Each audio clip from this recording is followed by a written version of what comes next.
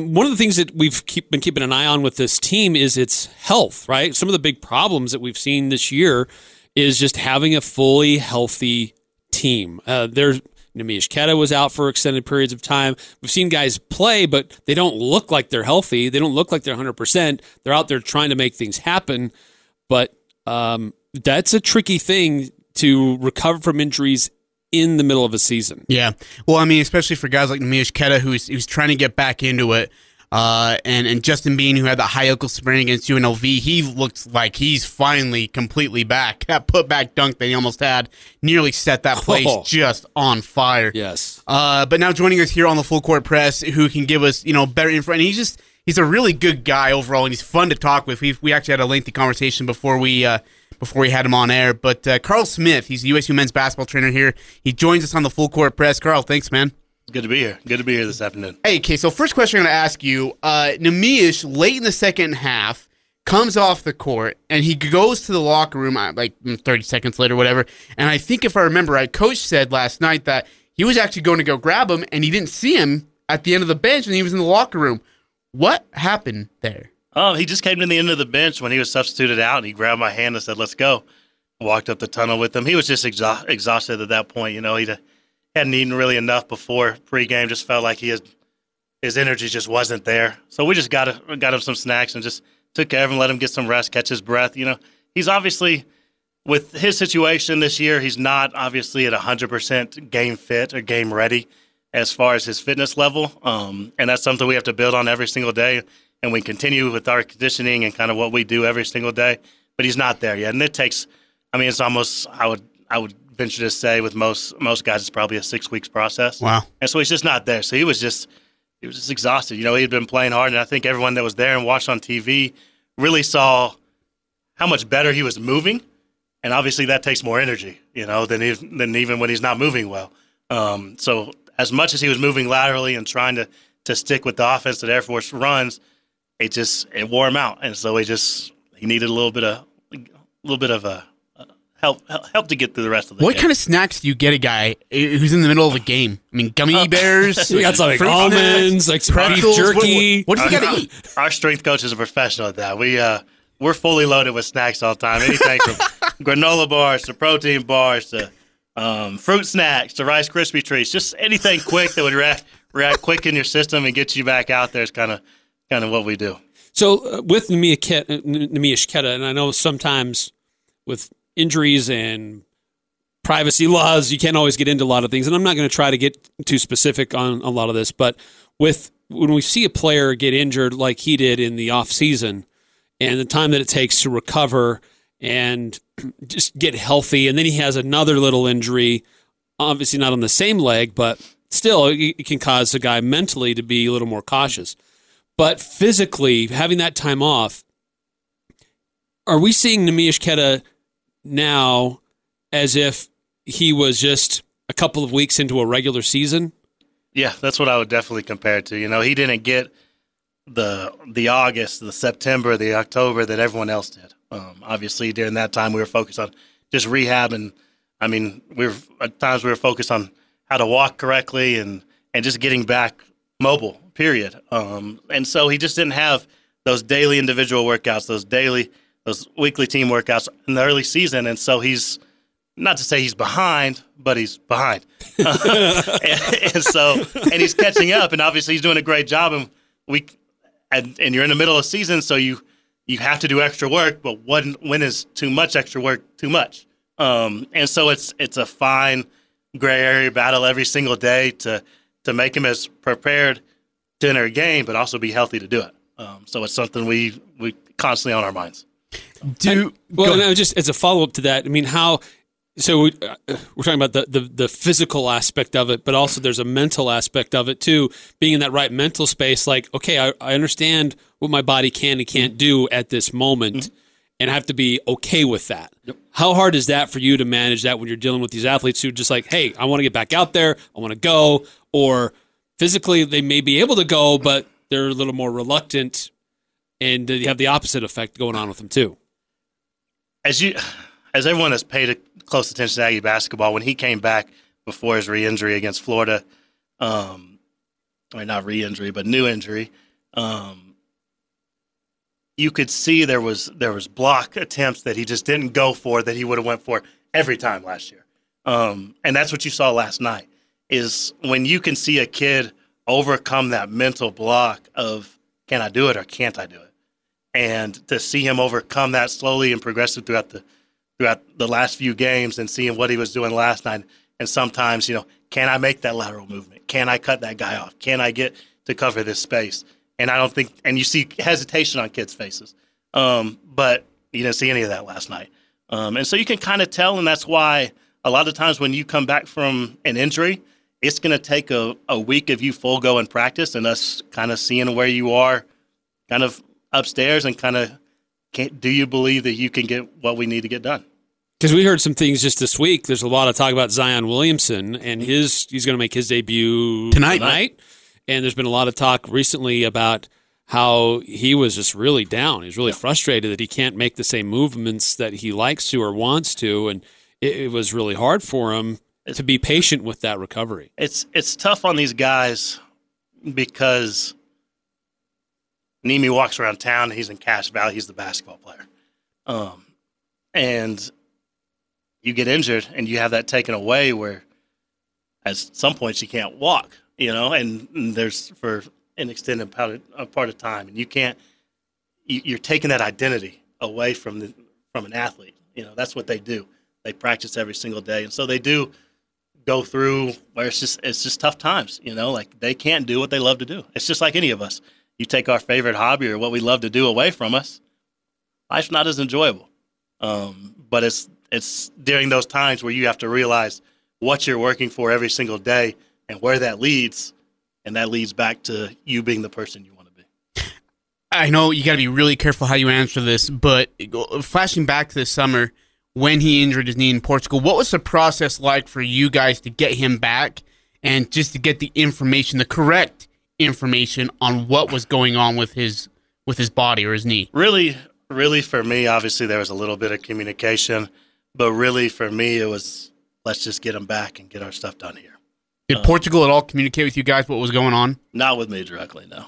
So, but it was just let's get him back and let's figure out what's going on and figure out a plan as soon as we can. It was kind of my process with it.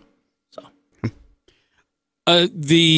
we're spending a lot of time on Queta, but there's other players that have had little things that have happened here or there during the regular season. What's that like when a player gets injured in the middle of a season and they are injured, but they can still get on the court to some degree? How does that work with what the coach is saying? I need him on the court. I need him for 20 minutes or 30 minutes or whatever. And you're trying to manage what the coach needs on the court with what the player needs to get healthy.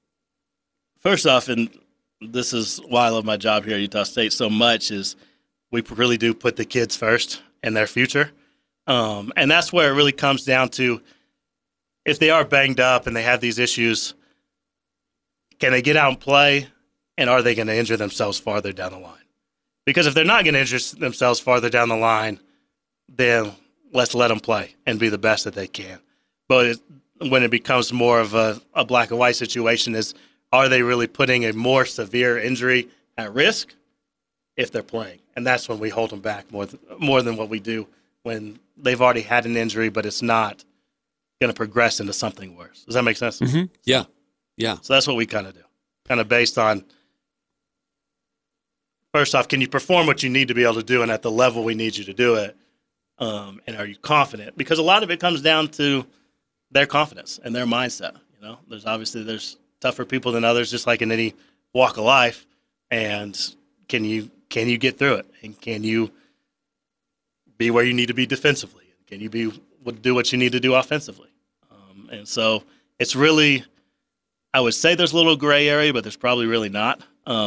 It's, are you going to hurt yourself more? Are we putting you at risk? Because if we're putting you at risk, which obviously there's a natural risk with basketball or any sport, but are we putting you at an inherent risk by putting you out there? Because if we're not, if we are, we're not gonna do that. Sam Merrill looks like he goes like he's been through 2 wars after one basketball game when he comes off the floor after a game. It's amazing.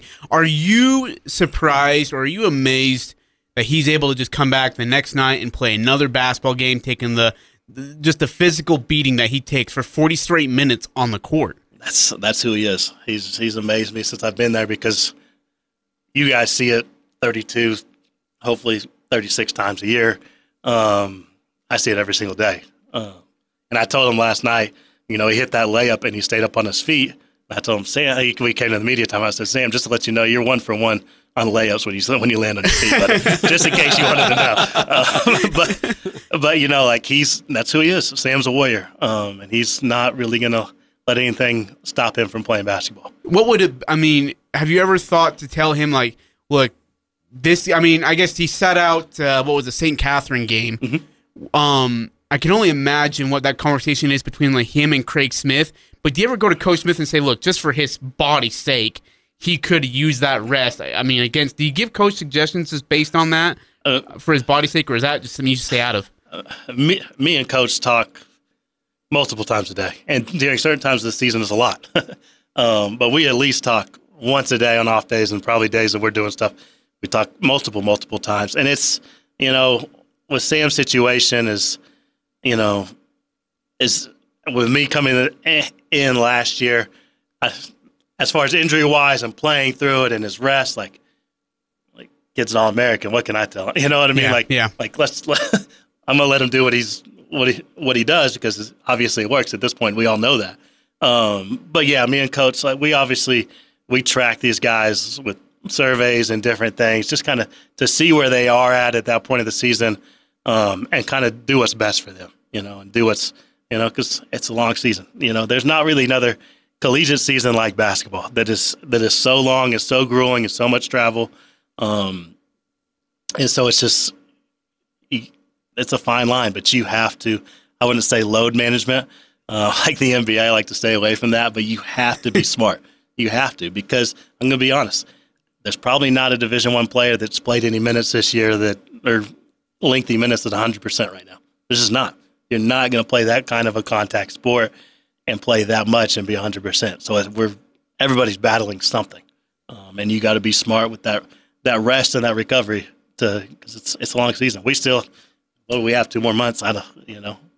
This point of the season, I'm lost. I don't even know what day it is. So we still have a long time to go.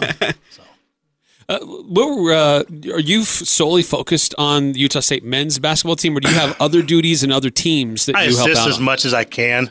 With the new NCAA rules, I was thinking as far as basketball athletes off of campus, that's really about 4 to 5 weeks a year. So there's really not a ton of time. But during some of the fall campus football, if I have some available time, I can go out there. And then obviously being in the training room where every sport comes in, and obviously people travel and those kind of things, just try to help out as much as I can. Obviously basketball takes 99% of my time with the schedule that we do keep, but I just try to help as much as I can when those rare moments when I'm free. So. What do you think about this USU? Let's get the the analyst side of this USU basketball team. 2 tough losses. UNLV and Air Force, and they lost the Boise State game. We all know that. Where do you see this team right now, just from your point of view?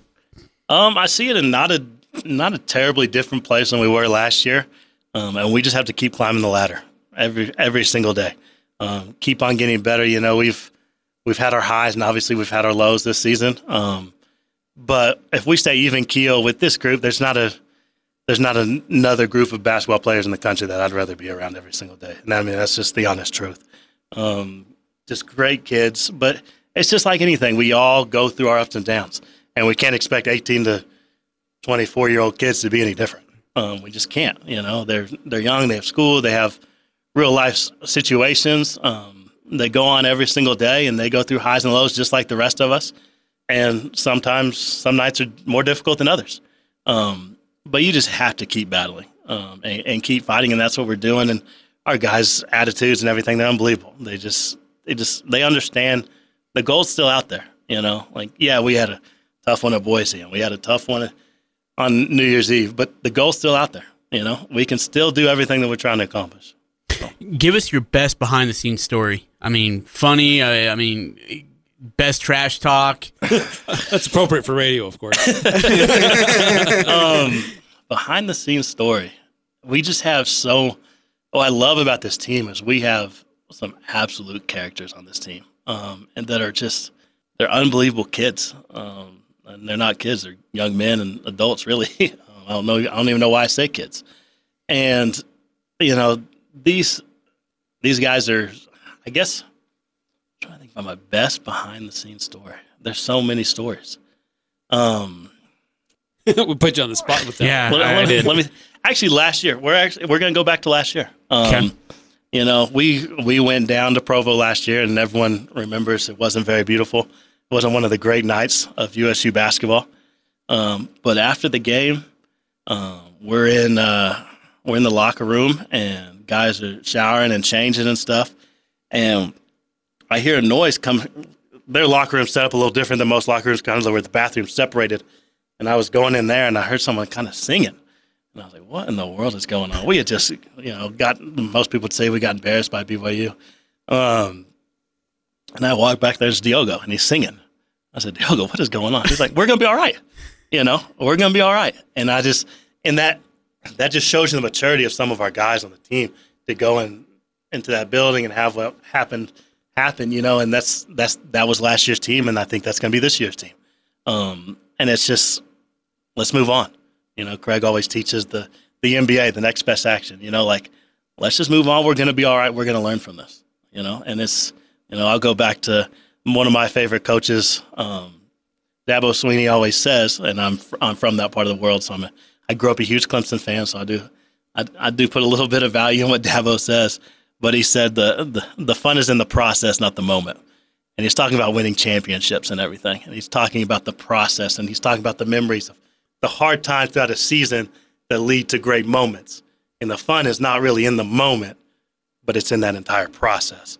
And that's what our guys really understand. They understand how long the season is, and they understand it's going to be ups and downs. Every night's not going to be beautiful, but the fun is actually in that process. So you alluded to it. I was going to ask you, what was your journey before you got into Logan to help out with Utah State? Because I think it's always fascinating to find out where, specifically for assistants and trainers, you guys go all over the place to kind of build your resume and your experience before you go on to the next place. I grew up an Air Force brat. Kind of moved a little bit everywhere. I was actually born in Belgium. Moved to Oklahoma, Alaska, Turkey. Moved a little bit everywhere with my dad being in the Air Force, but his last place was in Arkansas. It was at Little Rock Air Force Base. So I graduated high school in Arkansas, in Cabot, Arkansas, and then I went on my 2-year mission. I went to the California Ventura mission for 2 years, returned home, and I actually went to the University of Central Arkansas for undergrad. Do you guys know the University of Central Arkansas basketball connection? So, to hear to the NBA between you. NBA. Scottie Pippen, right? Correct. Oh, so I went the home of Scottie Pippen. Okay. And I met my wife there, Angela. Met her there. Her father actually did play-by-play for their basketball team for over 30 years. When Scottie was there and rode the bus, he was a soaking wet 6'6", 135 when he was a freshman and got there. And then obviously we know what he did from there. But went to the University of Central Arkansas with their athletic training program, and I took a grad assistant's job at Oklahoma State University. And my first year, I was actually with softball. I worked with softball there. Had an unbelievable experience with Coach Ligman, who's now at Kansas, with their softball program. But unbelievable first year out of undergrad. And then the guy with basketball, obviously basketball has been my passion. If you would have asked me when I was 18, 14, 12, I would have said I want to be medical with high-level basketball. It's been pretty clear, a clear little point where I want to be.